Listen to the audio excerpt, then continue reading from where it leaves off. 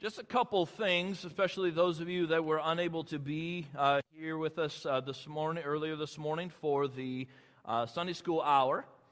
Just a couple things. And so, all right, so Timothy, Luke, Elijah, I need your guys' help to dish out. If you did not get one of these promo packs here, go ahead and stick up your hand, as well as make sure you get one of our newest editions. This is our fall edition. The spring edition is going to be coming out here in the next month or so. And so feel free to go ahead and pop up your hand and grab one of both of these here. And so also, Bethany, go ahead and grab this right here. If you do not receive, if you're not on our mailing list as far as our all aboard letter, or as far as TCM's list, as far as any of our missionary prayer letters, particularly as far as our teams that I was sharing about this morning that serve in Southeast Asia as well as East Africa. And so they're indicated on there, or you can just put all of them, and you'll receive our magazine as well as our missionary prayer letter. Because my family and I, we're actually transitioning to raising missionary support ourselves right now, and so we certainly covet your prayers. And so take note of the variety of things that you have in that promo pack. There's just a full world prayer map. Our latest all aboard prayer letter, it was actually from last fall. And so there's even a TCM bumper sticker, a pen, and a variety of things, even my phone number on there. If you are interested on going to our Southeast Asia Grace Conference in Cebu City, Philippines this spring, if you'd like more information about that, and just point you to this, there's an ad on the back of the International Harvest here, and love to speak with you more about that if you're interested in going over for that event and perhaps coordinating, doing some ministry amongst our 500-600 Grace churches while we're there and everything. And so, and also, like I said, if you can recite a passage of Scripture, Psalm 96, 2 and 4, I'll get you a free shirt. Otherwise, like I said, I can't give them all away, and there's more in our ministry display in the side room here. Also, just as we transition to get into the Word here, I just want to call your attention to, okay, ladies, you need some helpers here. Make sure to grab one of these sermon note sheets. This is not a fill-in-the-blank type of situation, and maybe you'll look at this and just like, whoa, is he going to be preaching for like 2 hours? Hey, no worries.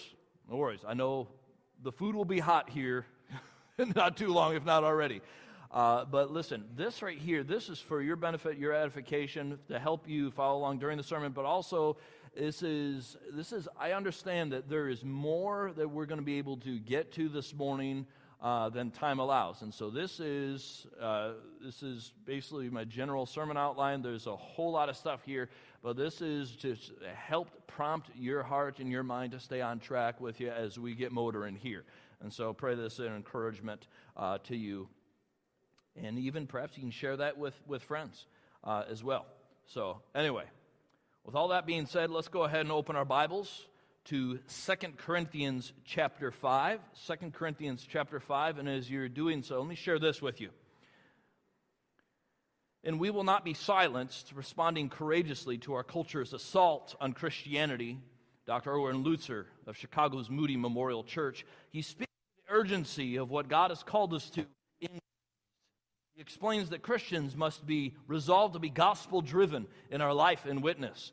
And it's important to understand that apostasy in the church is rife, as he points out how many Christian millennials have chosen to devote themselves to the gospel of social justice, as he says, at the expense of biblical evangelism. He says this, he says, according to Barna Group, many Christian millennials are unsure about the actual practice of evangelism. About almost half, 47%, agree, at least somewhat, that it's wrong to share one's personal beliefs with others of a different faith in hopes that they will one day share the same faith. They also somewhat agree that if someone disagrees with you, they're judging you. And I might add that in the responses, the most oft-quoted verse, Luther says, verse of the Bible, is, perhaps you guessed it, Matthew 7:1, judge not that you be not judged. To believe that Christ is the only way to the Father is regarded as bigotry, and belief in hell is viewed as a regression to medieval notions of primitive and cruel judgmentalism. God is seen as so tolerant that he extends grace even to people who don't think they have sinned enough to need it. Jonathan Edwards' classic message, he says, sinners in the hands of an angry God might today be rewarded as God in the hands of angry sinners. This is a tragic loss. If we lose our passion for making the gospel known, Luther says, if we abandon the biblical teaching about heaven and hell and Christ is the only way, not a way, the only way. He's not a truth or your truth, like Oprah says. He is the truth and the life. There's nobody like Jesus Christ. If we work to make life better in this world and ignore the reality of the life to come, we are sacrificing the eternal on the altar of the temporal. We are trading heaven for earth and eternity for time. We are forgetting that it's a fearful thing to fall into the hands of the living God, and that our God is a consuming fire, like it says in Hebrews. In 2 Corinthians chapter 5, certainly by now, you're there. And so I invite you, let's stand together as we read the Word of God. I invite you to follow along together in your Bibles as I read aloud from mine, reading from the New King James Version of the Bible, in 2 Corinthians chapter 5, beginning in verse 11. Watch this. Here the Apostle Paul, writing by divine inspiration from God the Holy Spirit to the church in ancient Corinth, and every one of us as members of the church, the body of Christ, living today in the dispensation of grace. Look at this, in 2 Corinthians 5, beginning in verse 11. Knowing, therefore, the terror of the Lord, we persuade men, but we are well known to God, and I also trust are well known in your consciences. For we do not commend ourselves again to you, but give you opportunity to boast on our behalf, that you may have an answer for those who boast in appearance. And if we are beside ourselves, it is for God, or if we are of sound mind, it is for you. For the love of Christ compels us, in verse 14, because we judge thus, that if one died for all, then all died. And he died for all, that those who live should live no longer for themselves, but for him who died for them and rose again. Therefore, from now on, we regard no one according to the flesh. Even though we have known Christ according to the flesh, yet now we know him thus no longer. Therefore, if anyone is in Christ, he is a new creation. Old things have passed away. Behold, all things have become new. Now all things are of God, who has reconciled us to himself through Jesus Christ, and has given us the ministry of reconciliation. That is, that God was in Christ, reconciling the world to himself, not imputing their trespasses to them, and has committed to us the word of reconciliation. Now then, we are ambassadors for Christ, as though God were pleading through us. We implore you on Christ's behalf, be reconciled to God. For he made him who knew no sin to be sin for us, that we might become the righteousness of God in him. We then, as workers together with him, also plead with you not to receive the grace of God in vain. For he says, in an acceptable time I have heard you, and in the day of salvation I have helped you. Behold, now is the accepted time. Behold, now is the day of salvation. Thus far the reading of God's holy word. May he add his blessing to the reading thereof, and may he who has ears to hear, let him hear. Amen? You may be seated. Now listen, always remember and never forget that when we come to the Word of God, it's very easy for every one of us to relegate the historical narratives of Scripture to a galaxy far away, long time ago. Are you with me? All right? Or in Narnia or Middle Earth, or basically some type of otherworldly never land. And listen, the Word of God, listen, we enjoy those cool stories and everything, but listen, remember that the Word of God doesn't begin with once upon a time. All right, you with me on this? And it doesn't end with, and they lived happily ever after. Listen, those are cool stories, but that's not real. The Word of God is real. And the Word of God begins, in the beginning, God created the heavens and the earth. And the reason why we're so prone to think that way is because of what has happened to our culture. Because it's largely the human condition, but increasingly because of the gathering storm and mounting forces of secularism in our culture that have injected massive amounts of secularization in the culture. I mean, and listen, every one of us are susceptible to this because it's really the air we breathe. It's because we're immersed in this culture, dear ones. It's because of secular education, institutionalized education. I mean, public schools, state universities, the news media, you name it. We live in the midst of this content and everything. And so the heart of it is incumbent upon every one of us to demolish strongholds, to take heed to ourselves, and to take every thought captive to the obedience of the Lord Jesus Christ by understanding what we believe, why we believe it, and know how to defend the exclusive truth claims of biblical Christianity in the midst of a culture that is increasingly hostile to the truth in biblical Christianity. And so having all that, dear ones, it's exciting being Christian for such a time as this. Because when we come to 2 Corinthians chapter 5, the Apostle Paul, he is writing to a group of people who lived in a cosmopolitan city known as Corinth. It's in southern Greece, and it's still there, really. And so it's southern Greece, and it was a dual seaport on a narrow strip of land known as, what we call, as far as in geography, an isthmus. And it was the site of the Isthmian Games, second in popularity to the ancient Olympiad. And so what that means is that you have a dual seaport, and you have athletic contests and culture all condensed. You have people from all over the Mediterranean world. You got just them, hawking their wares and doing business, doing their thing and everything. And you have a tremendous amount of darkness, depravity, by virtue of people being present there and corruption in this urban population center. Not altogether different from our modern context, is it? And so it was a prime time opportunity, a ripe opportunity for the light of the gospel to infiltrate the pagan darkness of that great gospel church to be established there, and hence the books of 1st and 2nd Corinthians. And these books were written by Apostle Paul as divine correctives for the stuff that was out of whack in the churches there. And so, and hence him laying the smack down. And so in this text right here, 2 Corinthians 5, this is really the first of our two-tier commission of grace, which the risen Lord Jesus Christ entrusted to and through Apostle Paul and to every one of us. And so this twofold commission of grace, first off, this ministry of reconciliation, but also we have a responsibility to make all men see what is the fellowship of the mystery. Because how does God count people? 1 Timothy 2, verses 3 and 4.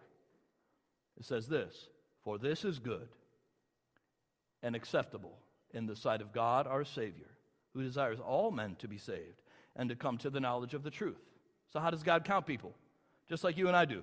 1, 2, 3, 4. 1 Timothy chapter 2, verses 3 and 4. You follow me on that? And so God desires everyone, men, women, boys, and girls among all nations worldwide, to be saved by grace through faith alone in the Lord Jesus Christ. And I pray that every one of you are saved this morning, that you've trusted Jesus Christ as your Savior by believing that He died for your sins, was buried, and rose again. But also, once you're saved, God desires to come to a knowledge of the truth. And listen, coming to a knowledge of the truth is not merely understanding the word rightly divided as far as merely understanding the Bible dispensationally. Listen, that's the key that unlocks the sacred scriptures so that we can know Jesus Christ, the heart of the gospel of grace, so that we can know God and live to the praise of His glory with heart, fire, zeal, and passion. And that was Paul's heart. Watch this in 2 Corinthians chapter 5 and verse 11. Look what he says here. By the divine inspiration of God the Holy Spirit in verse 11. So if we're going to be faithful to the grace commission of Christ, it begins with verse 11, by reverencing the awesome terror of God's holiness. Because watch this. Look, it says, "Knowing therefore the terror of the Lord, we persuade men." We're talking about awe and reverence for Almighty God. There's a documentary. It's called The American Gospel. Very well done. I would commend it to you. Check it out. You can check out the YouTube trailer online and everything. And American Gospel, particularly Christ Crucified, and the other ones are good too. Although I haven't seen them, so just take it with a grain of salt. But the trailer, the narrator, he says in there, he says, "I'm concerned that many American Christians do not know who God is. And then Alistair Begg, just with his Scottish brogue, he's one of the pastors that, involved in that documentary. He says, the Bible is so helpful to us. That's not really good Scottish brogue, but anyway, bear with me. He says, the Bible is so helpful to us if we would just read it. Listen, dear ones, when we read the entirety of the Word of God, especially the ancient Hebrew prophets, I'm thinking Isaiah, you with me? When you look at Isaiah chapter 6, and he receives this ecstatic vision of the King, the Lord of hosts, high and lifted up in the midst of a national crisis situation in the southern kingdom of Judah. Uzziah usurped the jurisdictional authority of family, church, and state. The Lord struck him with leprosy, and he eventually died, and it was like, what's going on?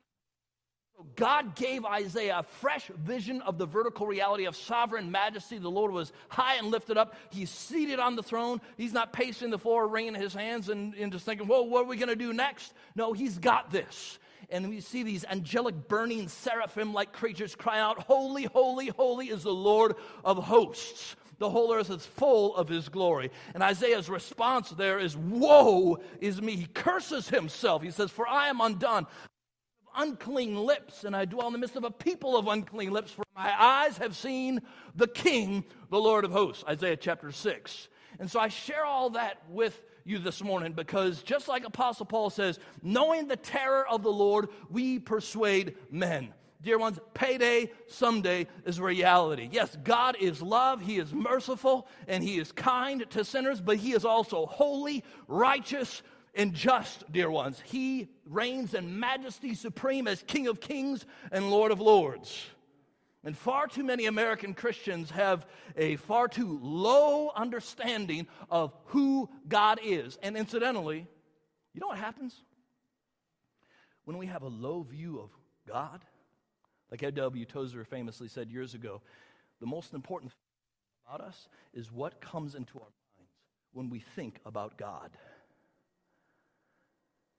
As a result of having a low view of God, what do you think how that translates into our view of Scripture? Oh, did God really say, don't eat from that tree? A low view of God directly translates into a low view of Scripture, because a God who's not who he is, who reigns in majesty supreme as from everlasting to everlasting, the true and living God who is the great I am, the God who is and God who has spoken. Listen, I can't trust him. Can I trust his word? But by way of contrast, when we're broken in awestruck humility before Almighty God, just like Isaiah was, just like Paul was, just like many faithful servants of Christ are even to this day, take my life and let it be consecrated, Lord, to thee. May your mighty hand and outstretched arm go before me, Lord. Lead, guide, and direct the pathway of my life, because I understand that my life is not about me, myself, and I, but it's my favorite subject. That's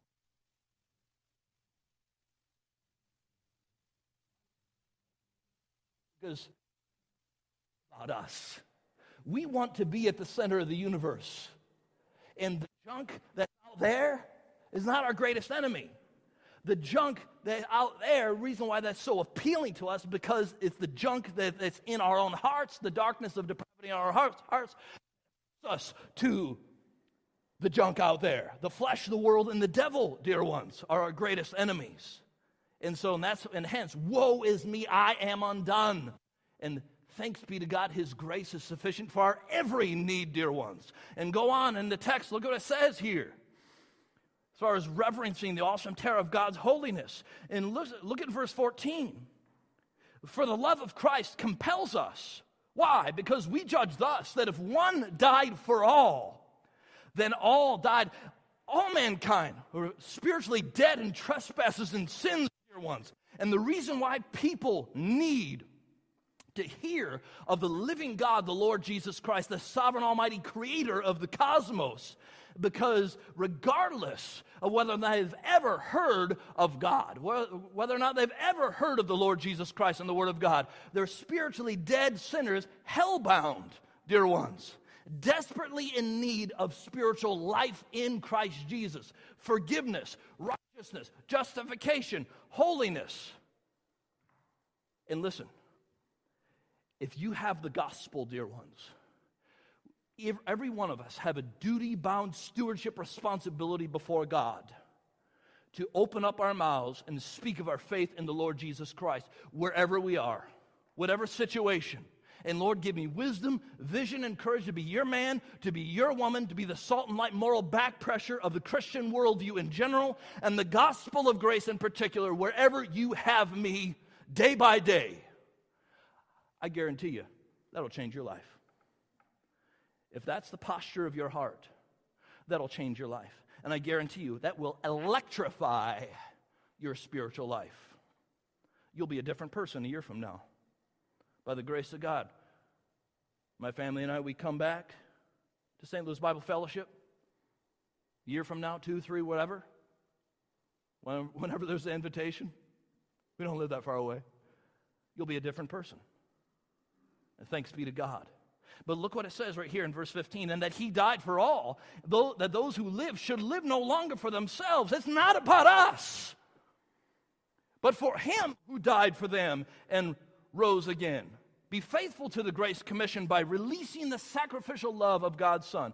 And listen, Valentine's was week before last and everything, and Lori and I, we had a nice seafood meal, and she says, you know, I really love you. When I go out for seafood, we had crab claws, and it was local. We were down in Mobile Bay area. It was good stuff, and they had 80s love ballads going and everything. And it was, you know, not all of them were just, you know, like gag me, giving over to sensual lust and everything and everything. But, you know, we had a fun time and everything. But listen, I bring all that up to say, because you probably see the same stuff I do.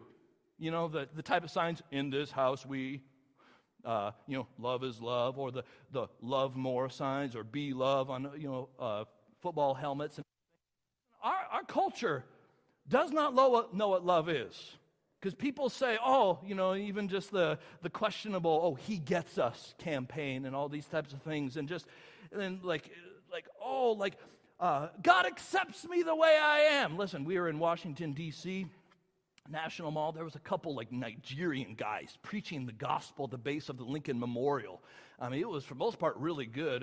And then one point when one of these guys he was talking about, as far as sexual integrity issues and everything, he said a little more charismatic in their theology and everything. He says, if you're homosexual, come down here and I will exorcise the demon of that and everything. And a woman over here says, God accepts me the way I am. And I was like, oh boy. It's going to hit the fan now. But point being, I bring all that up to say is people say, God accepts me. That's not true. God doesn't accept us the way we are. God's love is unconditional indeed, but it's not based on who we are. He accepts us despite who we are and enters into our life by His Spirit. And Christ Jesus invades our life, as it were, takes over our life, and He changes our life from who we are to who He wants us to be, dear ones. And because love is action. Love is for others. Love is not for me. Christ Jesus came into the world to save sinners. For God so loved the world. The love of God is magnified, not merely in Him accepting anybody and everybody regardless of, they live, however they want to live. No, God's love is His mercy and His love collided at the cross with His justice and His righteousness when the wrath of God was satisfied at Calvary. That's the biblical doctrine of justification, or rather propitiation, dear ones. And so, if we're to really understand what love is action. It's sacrificial action. It's for others, but also it's great. It'll transform your life. And His love is in the person and finished work of the Lord Jesus Christ. The culture thinks, like Voddie Baucham says, the culture sees the Greco-Roman sensual love myth as really being a random, overwhelming, uncontrollable, sensual force that comes and goes on a whim. That's not love. Love is action. dear ones. Because look what it says right here, going on from verse 15. Verse 16, it says, therefore from now on we regard no one according to the flesh, even though we have known Christ according to the flesh. Yet now we know thus no longer. And so faithfulness to the grace commission is also rooted in rejoicing in the transformed identity of God's people, dear ones. And look at this. And yes, I understand. Oftentimes, as grace dispensationalists oftentimes interpret verse 16 as being bifurcating between Christ's earthly ministry and his heavenly ministry today and everything. But that's not necessarily the most accurate understanding of this text. Because look what it says. It says, therefore from now on we regard no one according to the flesh. In other words, a human point of view, dear ones. And listen, when we meet people, we understand that their life is, and the way their life is. And listen, you really can judge a book by its cover. I mean, you really can. Like the Lord Jesus said, for out of the abundance of the heart, the mouth speaks. Just saying. And so when it's important for us to understand people through the lens of the Christian worldview and the Word of God, dear ones, understanding that everybody's got stuff in their background. Listen, on my mom's side of the family, my grandparents owned the local biker bar in my hometown. Puke and Doughboy and Barron, all these guys would call my grandma Mom. Ma Williams, and she would sell beer illegally out of her home on a Sunday. Listen, I preached 3 family funerals on that side of the family, and my mom died 2 years ago. And listen, what an honor it is to level with cousins, second, third cousins, most of which aren't married, many of which have didn't even finish high school, and just level with them in such a way that, listen, your life can be different. It's Jesus Christ that makes the difference, dear ones. But look at this in verse 16. He says, even though we have known Christ according to the flesh. Listen, what did Paul do? He did not believe that Christ was the Messiah, that Jesus was indeed the anointed one, the fulfillment of Old Testament prophecy. But when Christ arrested him on the road to Damascus, he broke down. He said, Lord, what would you have me to do? He understood that Isaiah 53, Psalm 22, he is the Christ. And so when we understand who Jesus is, dear ones, it'll change your life. And he will change through your life, and your legacy will change the lives of those that you interact with day by day by pointing them to Christ and to the Word of God, dear ones. Because look in verse 17. Therefore, if anyone is in Christ, what's your position? Your positional identity. There's a big difference between position and practice, standing in the state. Our positional identity, that's a reality before God. What's your position? In Christ. And the challenge of our lives is to live in total dependency on God and His Word so that the practical reality is an outworking of what God has already done in Christ. That's a lifelong endeavor, dear ones. And I submit to you,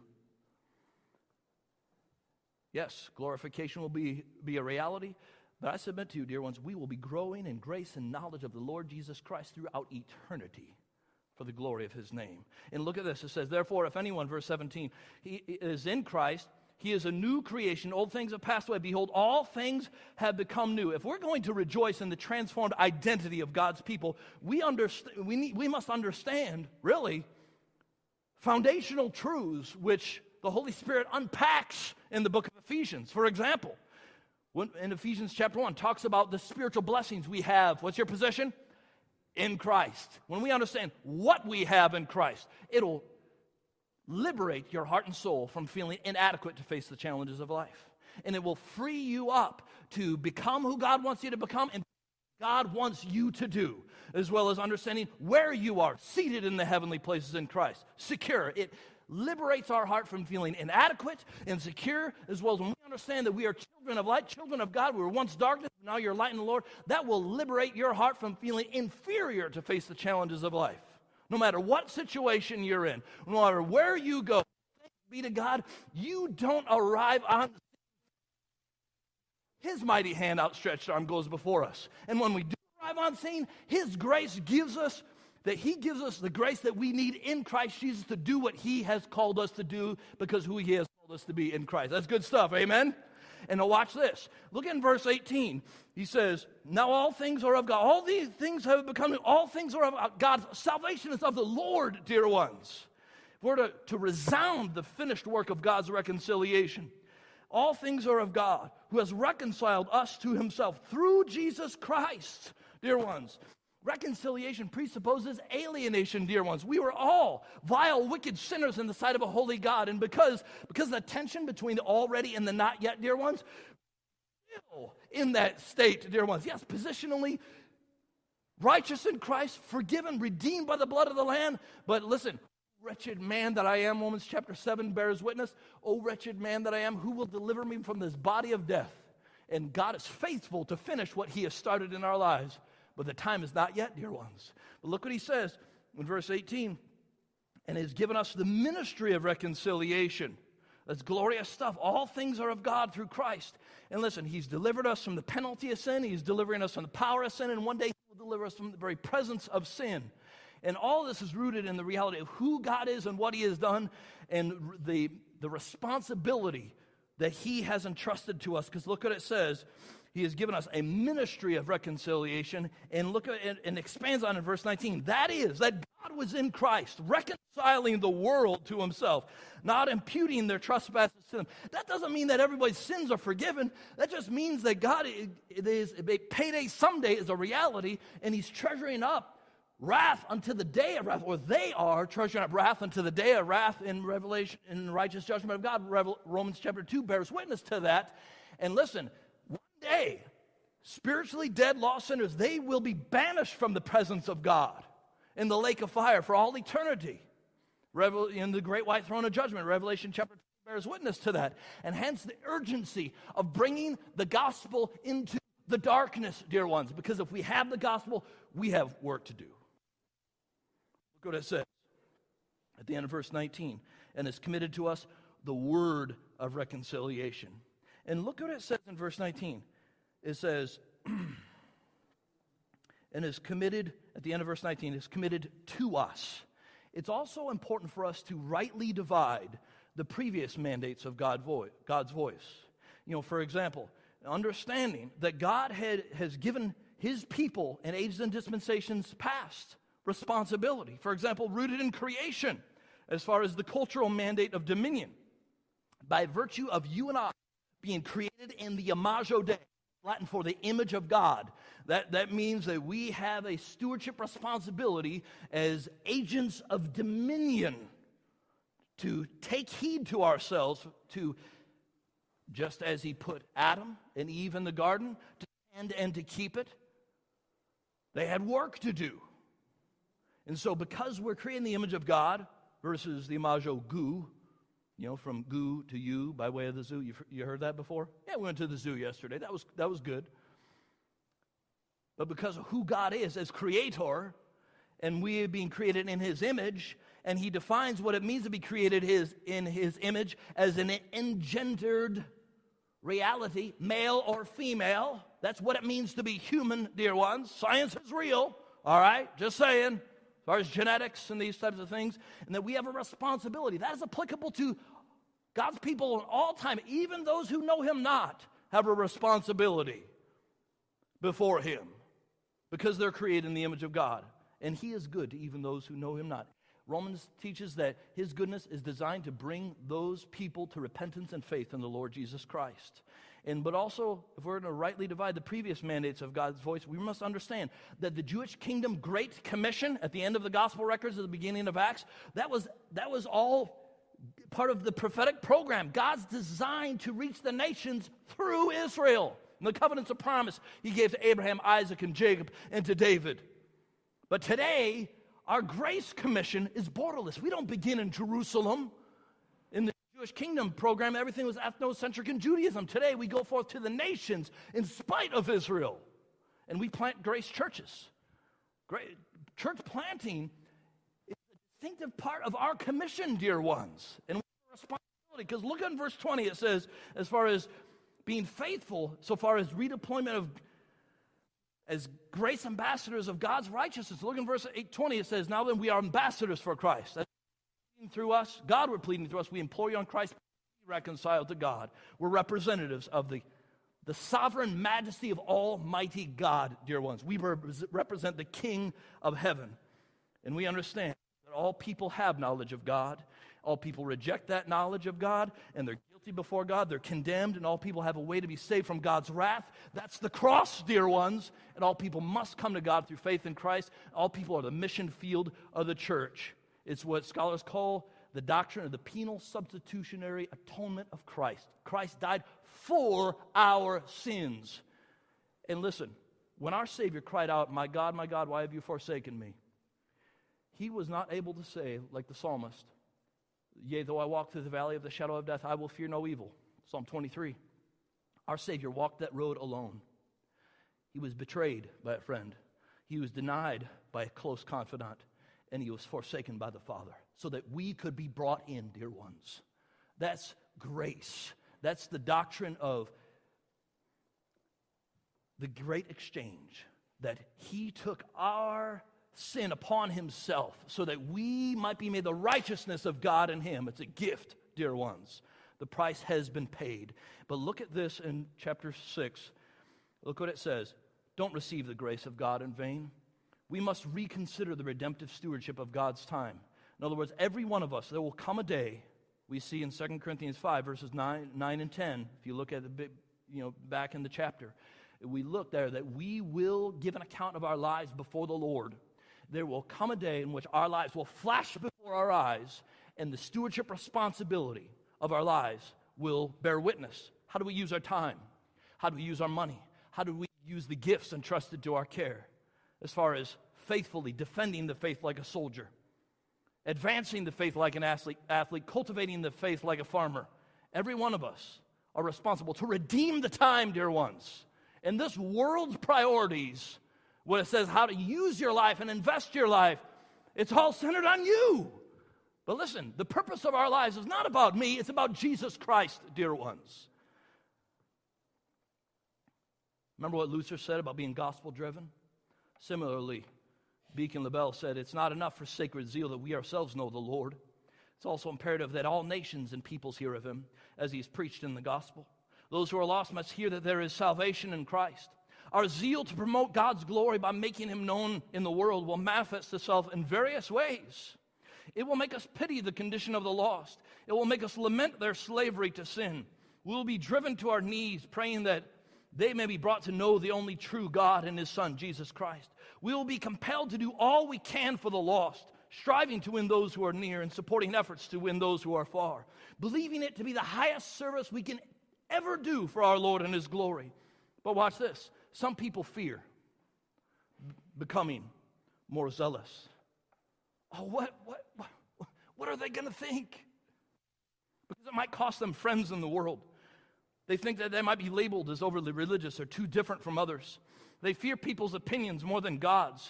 In the 17th century English Puritan Samuel Ward said, "Cowards and cravens stand and look who goes first.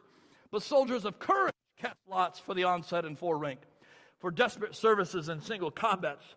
And they say that lukewarmness stands back and waits for another to take the hill to see whether the reward is worth the fight, the crown worth the loss of blood, and the blessing worth the cost. True zeal does not ask what others think, who will make the sacrifice, and whether others will join in.